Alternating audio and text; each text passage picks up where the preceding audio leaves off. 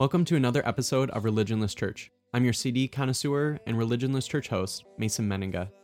In this episode, I talk with Michael Wright. Michael is the content curator for the Brim Center and a lecturer on faith and art. Also musically featured throughout this episode is Naivety. Naivety is an indie band from Fargo. You can get connected with both Michael and Naivety and their work in the links in the episode description. In the links in the description, you will also find my website, masonmenninga.com, where you can find more of my work, including some articles and papers I write, other Religionless Church episodes, and ways to connect with me via social media. If Religionless Church matters to you, there are two ways you can support. First, give the podcast a rating and a review. This not only offers thoughts and evaluations to others considering listening to the podcast, but it also informs me upon what to improve with the podcast. The second way to support is to become a patron of my Patreon page. Patreon is a service where supporters financially support creators. With currently 3 different tiers varying from $1 to $10 a month, you receive respective rewards for supporting my work. Rewards include papers I write, upcoming Religionless Church episode previews, lectures I create, and much more. The links to connect to and support me and my work, including my Patreon page, are all in the episode description. I no longer wish to be your object cause of desire, as I, with my begging rambling, prevent you from your object of desire of this awaiting episode. Therefore, here it is, Religionless Church.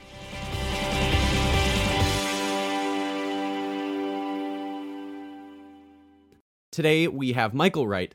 And even though Michael and I have only met once in person, we hung out quite a bit over the couple days this past March. And so Michael isn't just a content curator for the Brim Center. He's not just a spouse. He's not a cat owner.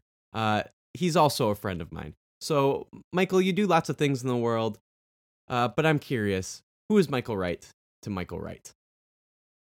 Oh, that is a great question. And first of all, thank you for inviting me to be on Religionless Church. I'm excited to have this conversation, and I hope that something that we say can encourage people who are listening. Who is Michael Wright to Michael Wright? I mean, I guess I would answer that in 2 ways. One, um, I look to the arts a lot for thinking about personal identity. Hmm. So when you ask who is Michael Wright, I immediately start thinking of music and films and paintings and sculptures, things that have inspired me and kind of thought when I look at them like, oh, I feel like that, you know. Meister Eckhart had this quote where he said, the soul projects itself outward into created acts in order to understand itself. And I feel like over the past couple years, I know, right? Such an Eckhart quote. And so past couple of years, like, who is Michael Wright? I mean, there's the persona, there's the Twitter handle, there's the person I think I am, but then there's my ego, and then there's this deeper part of me, and everyone has this too, beyond their ego, beyond their persona they present to the world. And I don't know, I feel like I'm still trying to uncover that self. And the arts have been a way to kind of help me do that. I think it really has to do with like belovedness. Like, ultimately, who is Michael Wright? Well, it's not like my job title. It's not the fact that I am a cat owner, although that I am, and Milo and I have many fights. And my wife loves our cat, and I mean I do too, but whatever. And it's not that I'm an achiever. It's not that I'm a theologian, or it's not that I'm a writer. Like, who I am has to be much deeper than that, you know. And that's where we start getting. That's where the realm of the arts are. That's where the realm of spirituality is. That's where we find our belovedness in God, hopefully. And I'm still in that process. So as you've been talking about, you do a lot of work at the intersection of faith and visual art. What spawned your interest in that intersection? I think it really started in college. I spent a semester abroad, and I went to Florence.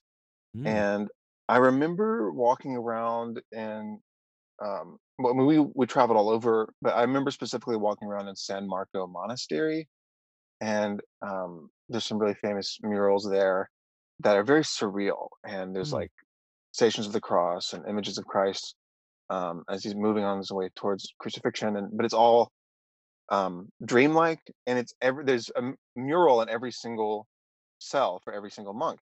I remember thinking like, this is gorgeous. It feels so um, uh, it feels so timely, and yet it's so ancient, and it's all unified with religious practice. Hmm. Why is that, and why is it not that way now?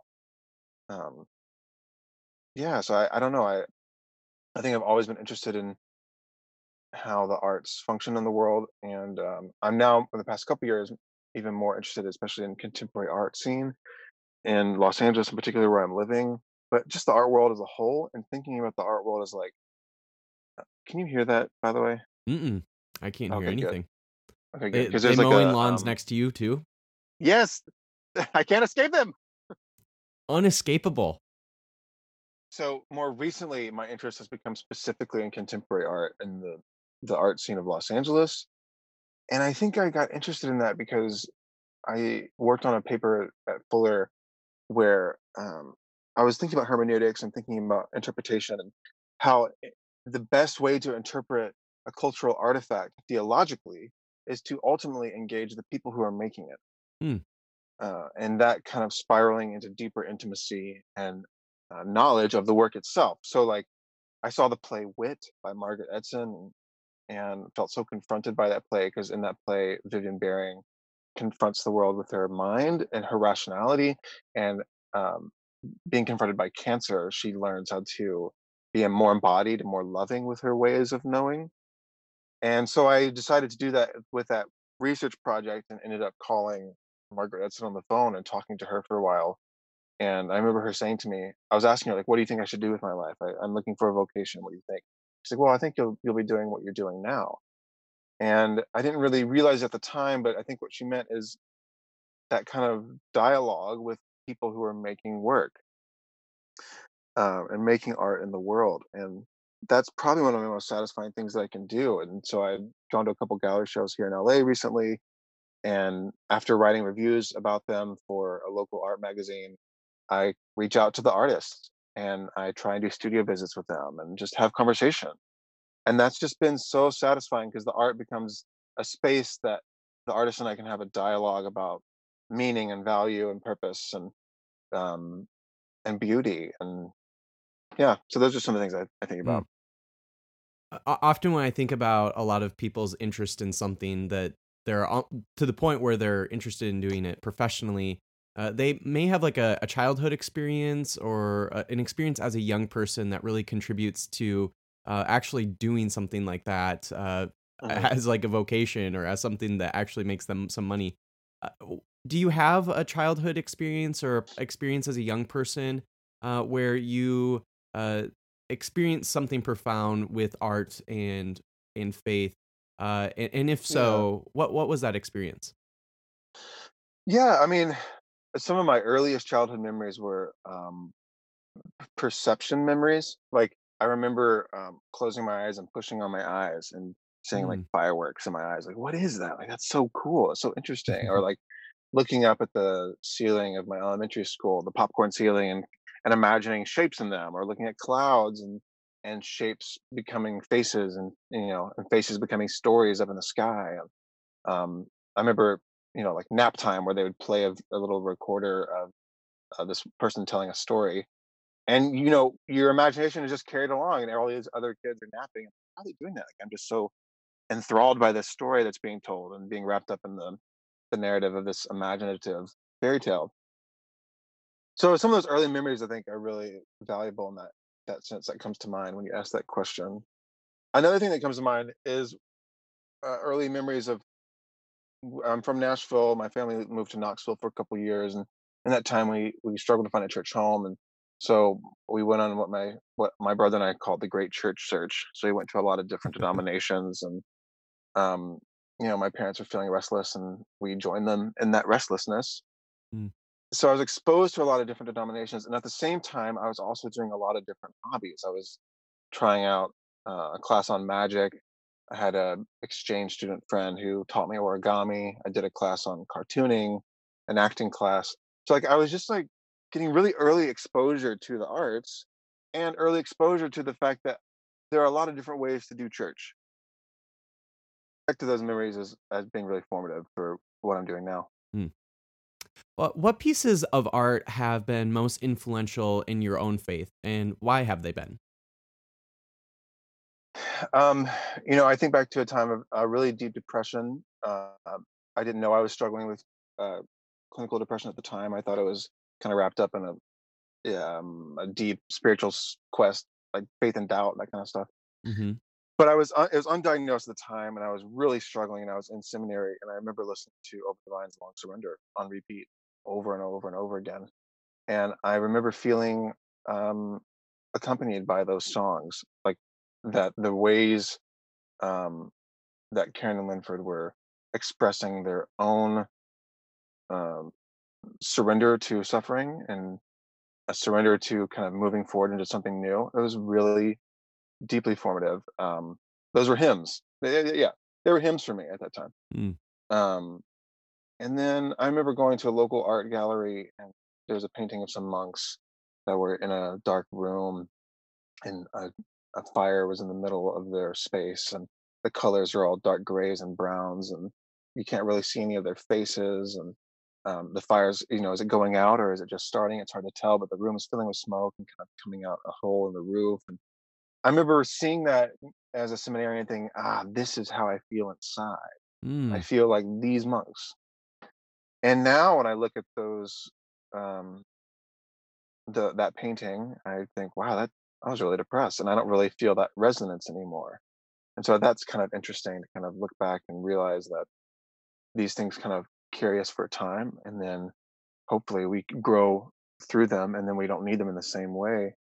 And now, honestly, one of the things that really has inspired me, I can't stop thinking about, is when you and I were at the Theopoetics conference. After the conference, I went to Gregory of Nyssa, the Mm. church in San Francisco, and they have a rotunda with almost 100 saints all painted dancing in a circle, with Christ being the one um, the one kind of guiding that dance. And in the middle of the rotunda was the communion table, and I went to that service, and I've never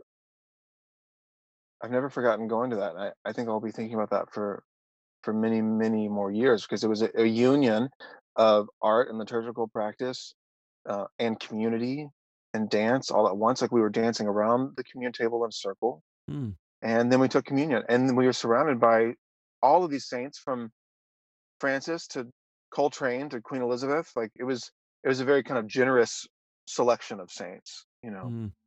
Um, so I really felt like we were participating in this cloud of witnesses. And yeah, like I wonder, like, what would it look like if more churches were like that?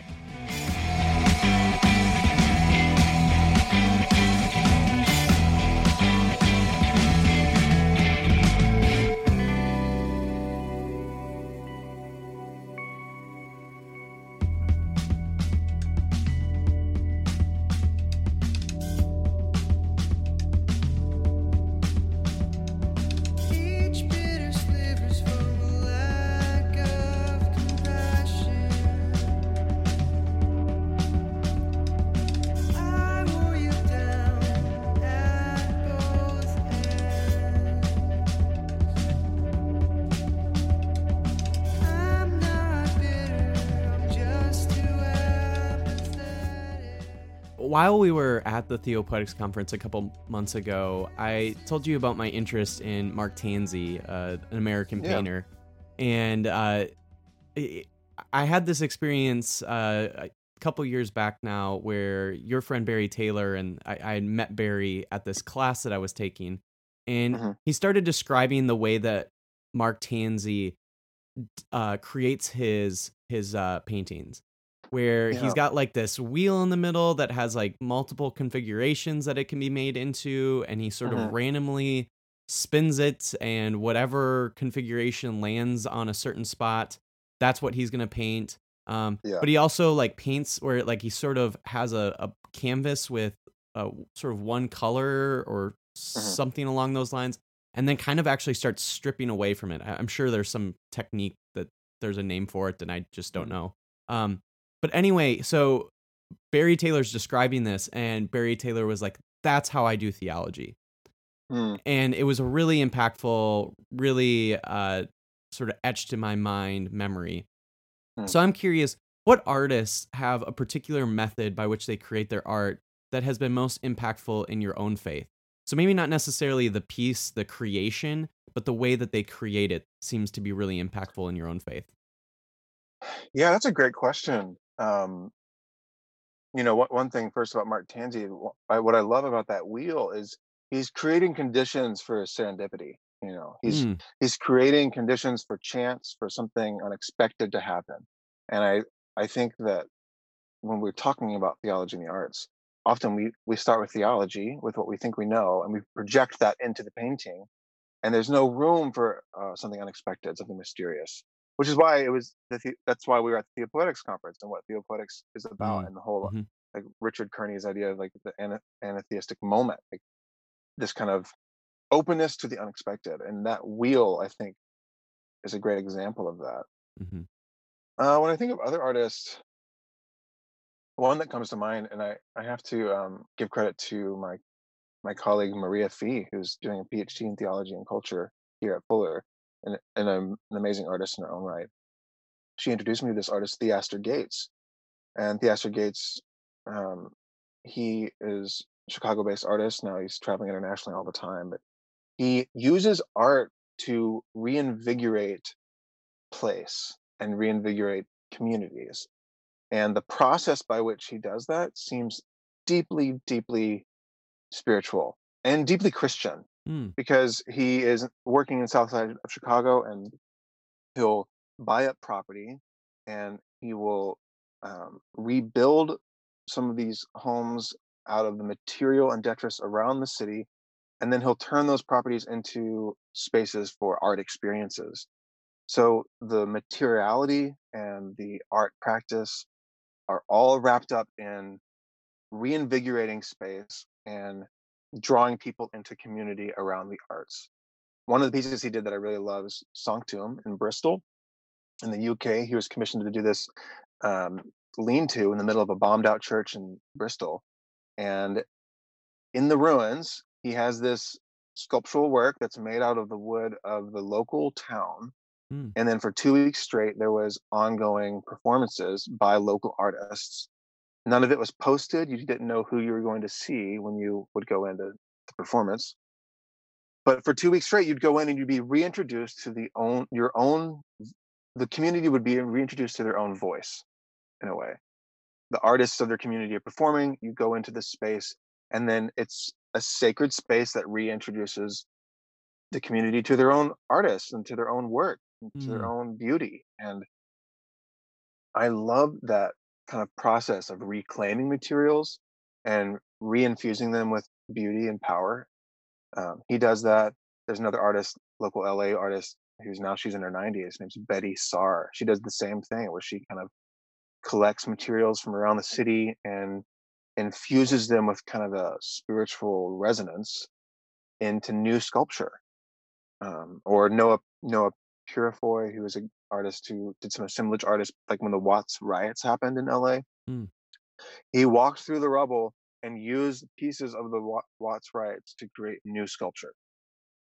Um, so that to me, like when people, if we want to talk about what is a vision for theology in the arts, well, let's start with images like that. Let's start with images like St. Gregory of Nyssa. Let's start with people like Theaster Gates, who are um, reinvigorating um, communities through materials and art and sculpture. And start with people like Betty.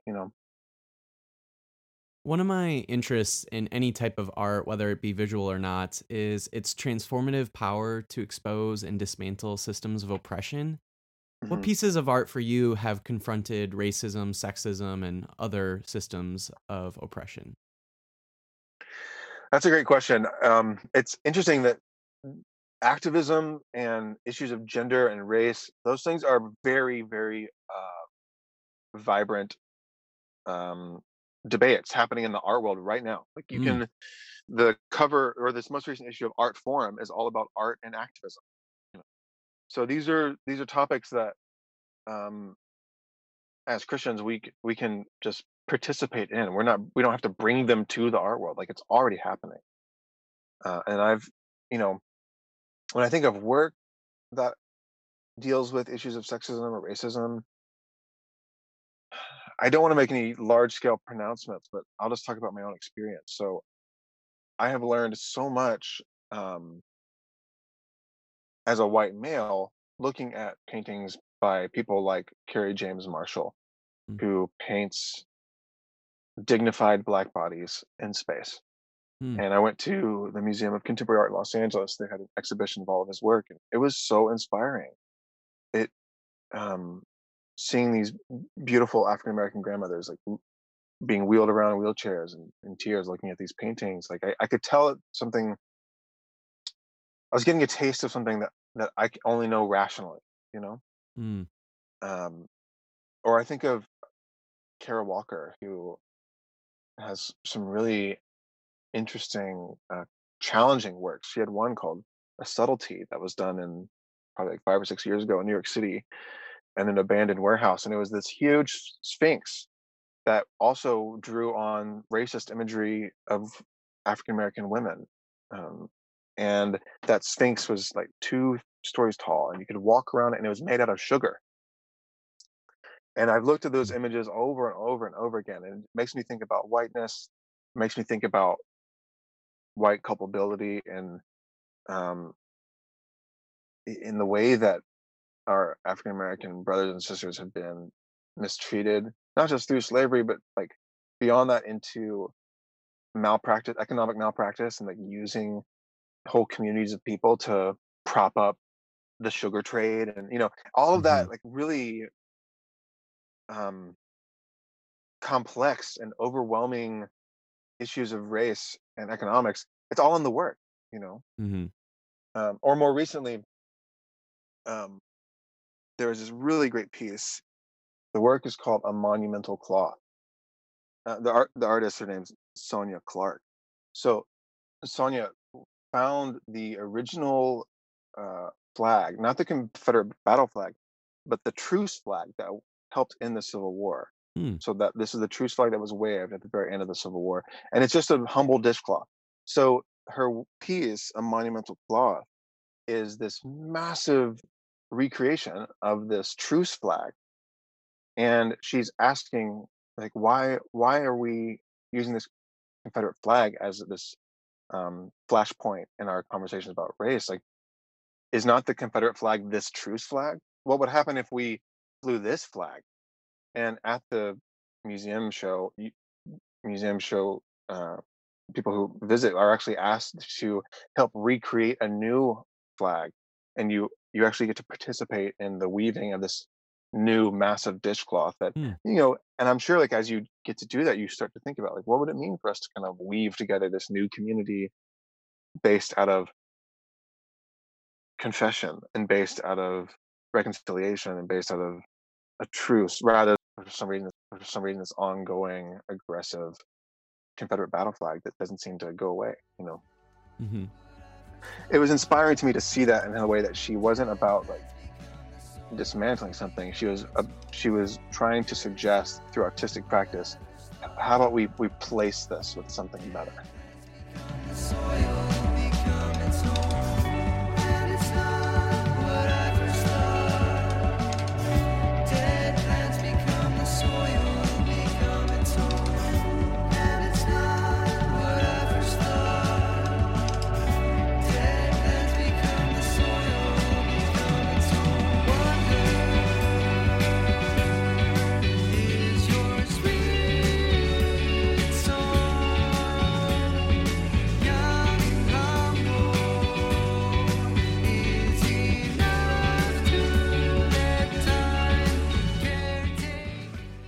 What prompted this conversation to begin with was you wanted to talk about what's happening with art, the art world in general, and spirituality, and how the church is responding to it or lack thereof. So, Mhm. what exactly is happening in the art world with spirituality, and how is the church responding? And why is this all happening? Um, that's a great question too. Well, one last thing before we move on from the topics like race and gender, I just want to reiterate too. Like I see myself as a student of these people. Like I have nothing to offer that they are not saying. That makes sense. Like Mm, I mhm, feel confronted by their work and challenged, and I am at the feet of their wisdom in a way. So I just don't want that to come across as like I'm still struggling to figure out like what does it mean to be a white male in this world, mm, and mhm, how do we be a white man in a way that is sensitive to the cultures and experiences of others. Um, yeah. So anyway, I just that's I'm still just kind of thinking about that with Sonya's work and mm, mhm, Carrie James Marshall and people like that. Like I hope that our listeners kind of go on that exploration for themselves and just kind of like learn about some of these really talented African American artists. And mhm, but on the question of what's happening in the art world of spirituality and what the church could be doing about it, um, I can't keep up with the amount of interest in spirituality that's happening here in the Los Angeles art scene. mm, Um, one anecdote that comes to mind is I went to the Freeze Art Fair. It's the first time that art fairs come to LA. Kind of signifies a shift that LA is becoming kind of more of a cultural center on a global scale for the art world.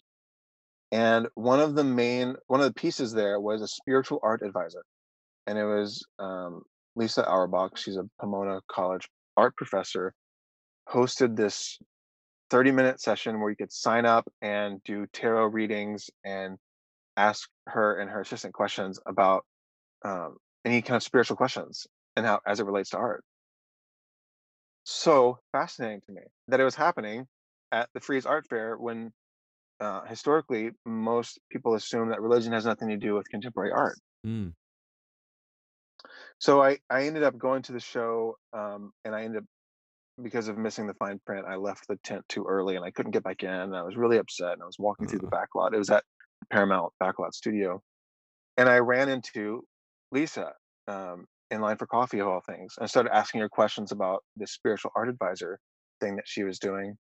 And she was telling me that she found out that I studied theology and the arts, and then she told me that she tried to get access to a seminary library, but she was not allowed to. And um, I could tell that was upsetting. Like I could tell like there was like the disappointment, but also the kind of woundedness of kind of like scratching a wound. Like yet again, I'm not allowed to be part of this thing, mm, you know.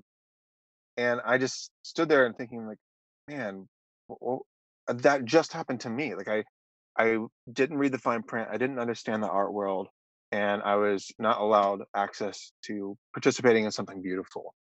And so here we are outside of both, getting coffee, and I'm just realizing like the issue here is not about art as an idea, but the institutions, the social practices, the ways we organize these worlds. We haven't really thought through that carefully enough. So, you know, I've been mulling over this idea like the most important book a Christian can read on theology and the arts is nothing I read while I was getting my master's degree in it. It's 7 Days in the Art World by Sarah Thornton, because she's a sociologist describing the art world chapter by chapter. Here's what it's like, you know? So, yeah, I just wonder like what would happen if we we put a little more careful attention to trying to understand what are the institutional commitments of the art world. What is a museum like? What do curators do? Instead of going into a church and doing a lecture on the arts, what if we walked across the street and went to the museum together? You see what I'm mm, saying? Like it's more mhm, about like thinking about art embedded in its institutional setting, which isn't the church always, right. and going there. And so I think that's kind of the critical ambiguity that we need to resolve, because most of the time when I hear people talk about theology and art or worship and art or whatever, it's liturgical art. We're talking about art of paintings of Jesus, Tintoretto's Annunciation, or some hymnody from the 1800s, or worship music, or we're talking about religious paintings and religious work. that is only one aspect of the art world, of arts in general right now. Mm. And so we're missing all of this work outside of institutional church settings that resonates deeply with Christian discipleship. Mm. Um, so I don't know what to do about that other than bring it up and me personally start meeting with artists and going to galleries and learning as much as I can about the history of ideas that lead to art practice today, not just me projecting my own theological interests into whatever I'm looking at.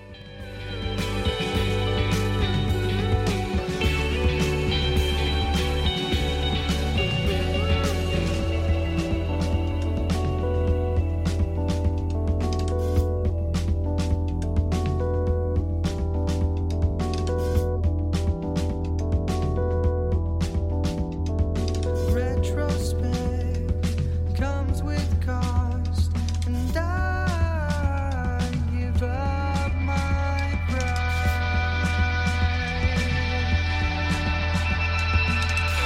When Today we have couple of the guys from Naivety. We have Antonio, who is a singer and guitarist, and also plays a little bit of keys. And then a guy who I know. Tim and I go way back. And Tim, you play drums in Naivety. And I sort of blanked on the fact that you guys played together. And then I forget exactly how we got connected, or maybe you were the one that suggested that your band should be featured on the show, but somehow, some way, shape, or form, I was recommended the band, and then quickly realized, oh, that's the band that Tim was in. Yeah, I can't remember exactly how it happened, but here we are. It's cool. Yeah, I think I just started following you because Tim just told me to follow you, just because I'm like I'm interested in like theology and like things related to that. So Oh. he was, oh yeah, a guy from my hometown does a podcast. So yeah, and I think we like connected through Twitter or something like you and I did. But yeah, Perfect. Well, how about that, Tim? You're still doing evangelism in all the best ways possible. So, Naivety, you guys recorded an album and released an album back in 2018, so just about a year from ago, and it was called Endear. And I'm just curious, with you, for you personally, Antonio, what were some of the inspirations that were going behind the lyrics? So maybe there were a particular theology, maybe there was some life experiences that were of influence on this album lyrically. But anyway, Antonio, what were some of the inspirations lyrically for this album?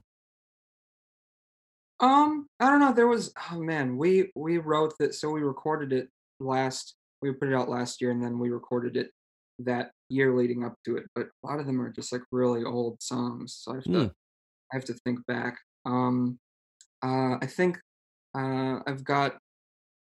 So I wrote the lyrics to half of the record, and the other half was written by our bandmate Matthias, who is not here today. Hmm. But I wrote Endear, and that's kind of just about my the relationship between my parents, I guess. Hmm. A lot of them are like really simple concepts. Like Mender is just about how relationships can like change over time. Yeah, I don't know. So it's just kind of some simple concepts that like Mhm. I wanted to talk about. One of the things I'm really, and either one of you can answer this, one of the things I'm always curious about with bands is, as much as a lot of people focus lyrically on what's being conveyed in an album, one of the things I'm really always curious about is how the particular sound for an album is meant to accompany lyrics. So I'm just curious, what were some of the sounds that you were trying to capture that might have sort of conveyed some of the themes that you were exploring lyrically on the album? Sure. I mean, I didn't do a lot of like intentional matching of like the sound of our music with our lyrics. I think those were like two pretty separate things. Hmm. Uh, a lot of the music was written first because especially when we were writing this album, I felt a lot more like a musician than a lyricist, and I think those two processes were pretty separate for me. Hmm. So I don't know if I guess I've just never really thought if like the emotion of the lyrics matches like Hmm. where like musical builds or anything. So for you, Tim, what was it like for you to kind of conjure up this imagination for what the drums were going to sound like in this album? Dude, honestly, at first it was pretty interesting because we started with a dude who's not in the band anymore, but he is like a jazz drummer. Like he was going for music, and he was trained, and he was like super just precise and really good, and just Yeah, had he's insane chops. But who's the Mute Math drummer? What's his? Darren King. That's not him, but his in he yeah, that was him. his He main- was Just happened to be in this little band from Fargo, North Dakota. Yo, his main influence was this Darren King, and you can totally hear it in his playing. Mhm. So yeah. So I he's had super good. those expectations to live up to, but it was all the parts are still like written parts that he wrote, and then like some of them are parts that I wrote, and then there are even parts that like Hunter wrote too. We swap drums and bass, so there's a lot of like kind of like diversity of creativity, I would say, in the rhythm section of the band for sure, which I like. It definitely helps. I think it freshens up the sound a little bit to have that going Yeah, on, because I you can love it. definitely get stuck in like a rut with like playing like similar things on any instrument, and then it just becomes like repetitive thing. Like I'm sure you've heard that with bands Right. before. Like, all right, I just listen to the same song 9 times. I'm just curious about like what do you have for like future projects? Are you guys recording? I know it's almost been a year since your last release. Have you been recording? Any like maybe small tours, any shows around the area that you guys are considering? Yeah, we're kind of in the writing phase right now. Kind of working on like where our sound is going to go for the next release, and just working on like an EP coming up here, and some tours hopefully in the mix. Yeah. Ooh. We're we just recorded some live sessions at our house that we used to live in. Well, we still live there, but we used to do house shows at our house. We recorded some sessions there, and we played a new song, and that's going to be a single that we put out. And then I think we have an EP like this upcoming Christmas time coming up. So Perfect. yeah.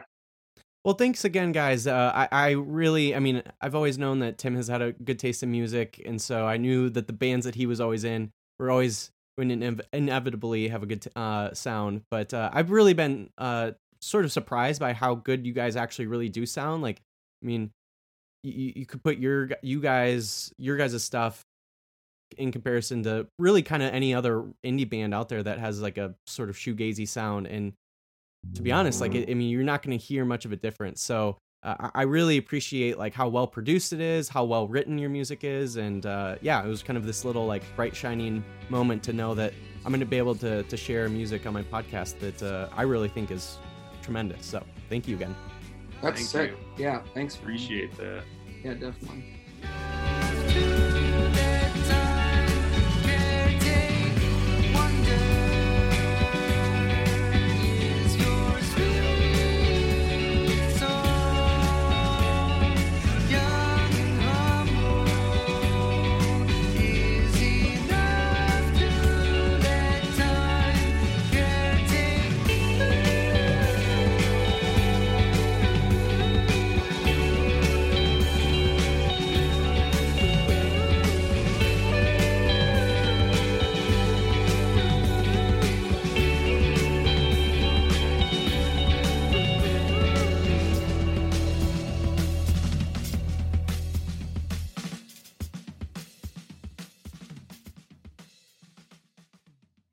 Why do you think the church institution has this hesitancy against allowing its people to be transformed in an art world that maybe is outside of its institutional walls. I mean, it kind of reminds me of I grew up in the evangelical world, so there was Christian music, there was Christian movies, there was Christian TV shows. So it didn't want to take away art entirely, but it wanted to make it very explicitly Christian and evangelical, and that was the only kind of art you could consume. Do you think something is similar is happening, even if it's not an evangelical institution? It could be even potentially even like a mainline institution. But do you think something is happening in a similar or the same impulse for that hesitancy is the same impulse that's happening with the whole evangelical nonsense of making distinctly Christian music and Christian movies Yeah. and that kind of thing? Yeah, that's such a paradox, right? Because I mean, I I I was so formed by so much of that, as many of us were, right? Like Mm-hmm. I think any conference I go to, we could anyone I meet there, we could probably start singing some DC Talk song from the 90s. You know, that's and um, so I think there's um, I remember going into a Christian bookstore and saying, if you like this band, try Yep. this. Yep. If That if whole you like poster. Raging, yeah, oh yeah, Yep. I know it's exactly what like you're talking about. if you like Rage Against the Machine, try Project 86. Or like that kind of one-to-one relationship. And oh man, there's a way in which that is there. There's something um, good about that. Like there's a tendency to kind of cynically dismiss that time, and I can't dismiss it because I was shaped by it, Mm-hmm. um, and I love it. I still will go back and listen to like OC Supertones sometimes just for fun. Yeah. Um, but I think you're right. There is a kind of shallow or a narrow connecting point for some reason of like uh, that a Christian view of culture should just be to replicate whatever is good and make a Christian version of that. Right. Um, that tendency is not great, and it keeps us only pursuing whatever is relevant. It keeps us pursuing only whatever is popular. It keeps us always a step behind, anxiously trying to convince the rest of the world that what we make matters. I don't think we. Yeah, I don't know. Yeah, and it even seemed a lot of those quote unquote Christian artists in that world noticed that too, especially the really good ones noticed that, and they Uh-huh. wanted to escape it, right? Yeah.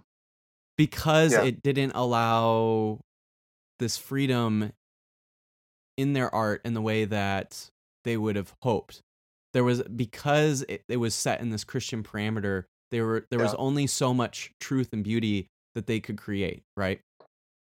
Yeah, and I think there were artists that could, for sure, kind of navigate those worlds in ways that were and create work that was really like good art, but also meaningful theology. Like I remember when I first moved up to Los Angeles, I was saying goodbye to my old roommate, saying goodbye to family, and I'm from Nashville, and I went to school in Arkansas. And my last time in Arkansas, I shut the door. My car is packed to move to Los Angeles. I put on "Faith in My Eyes" by Caitlin's Call and just start crying. You know, it's a gorgeous song, Yeah. and it still is. And yeah, so I guess I think I don't want to make pronouncements like on some kind of national scale, like this is what's wrong, this is what needs to change, or Right. but I just get worried that we're still perpetuating some of those same problems of creating anemic art. Like I remember I was just in Mexico City for a friend's birthday, and we're in an Uber, and my wife and I turn to each other, and just this music's playing. We're like, this has to be evangelical worship. I don't know what they're saying, but it has to be evangelical worship. So we look up the name of the artist, and sure enough, he was an evangelical worship pastor. And then we step out of the Uber and we hear mariachi music, and it's so different. Mm. Um, and so I wonder, like, why is that the case? And Sandra Van Opstal's been working on that too with her work on decolonizing worship, which could easily expand to decolonizing music and art, and really rethinking a Christian engagement with culture and art. It has to start with like one, repenting of trying to like only do this one type of thing and kind of aggressively spread it across the world. Mm-hmm. And then it starts by honestly meeting artists and musicians and seeing what they want to do and joining them, rather than trying to make some top-down pronouncements. Yeah. Um, I think it is possible to have a different vision for the arts, a different Christian vision for the arts, but it starts with people, and it starts with relationships.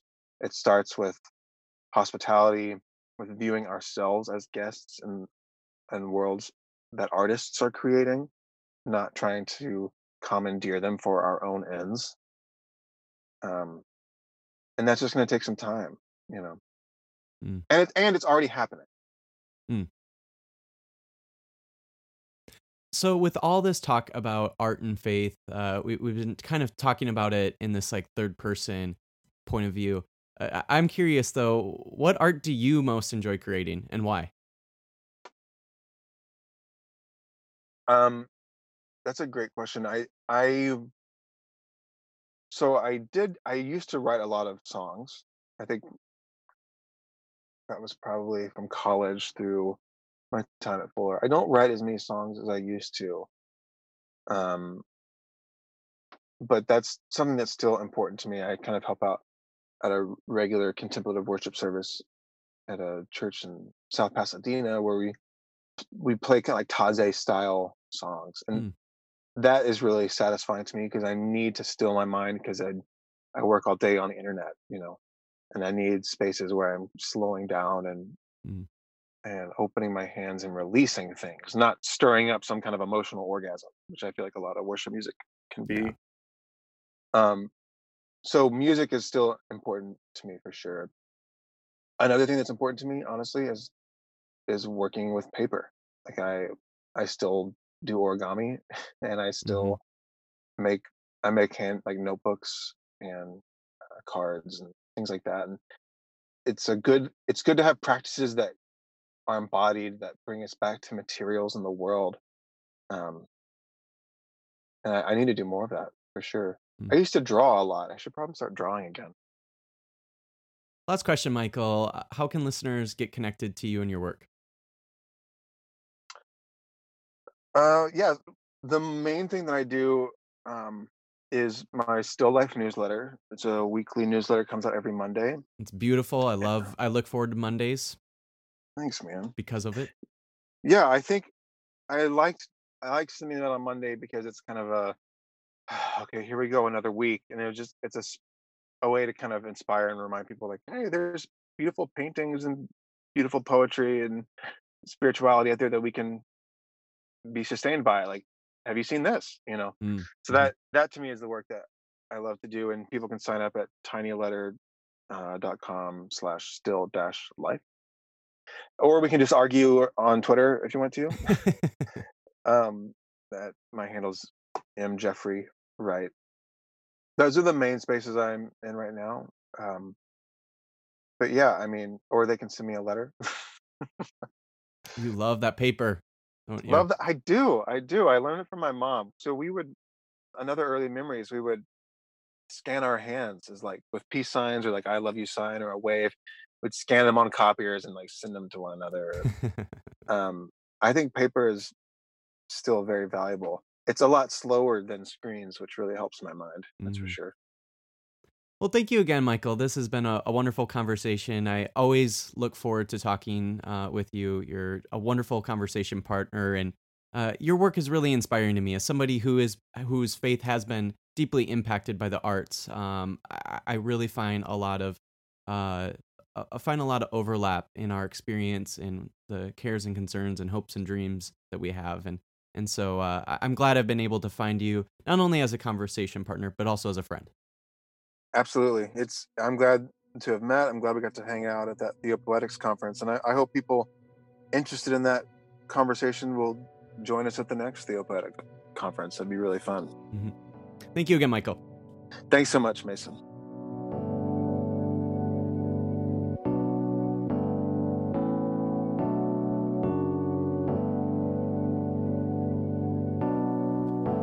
I didn't always think this, but it's really that bad.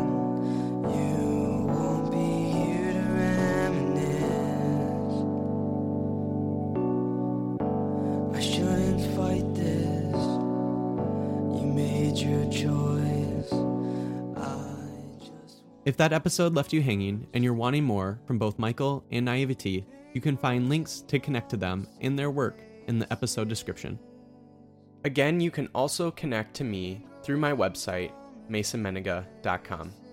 There you can find more of my work, including some articles and papers I write, other Religionless Church episodes, and ways to connect with me via social media. Also, as I mentioned at the top of the episode, if Religionless Church matters to you, support by giving a rating and review, and by becoming a patron of my Patreon page. Thank you for listening to Religionless Church. I send you out with this.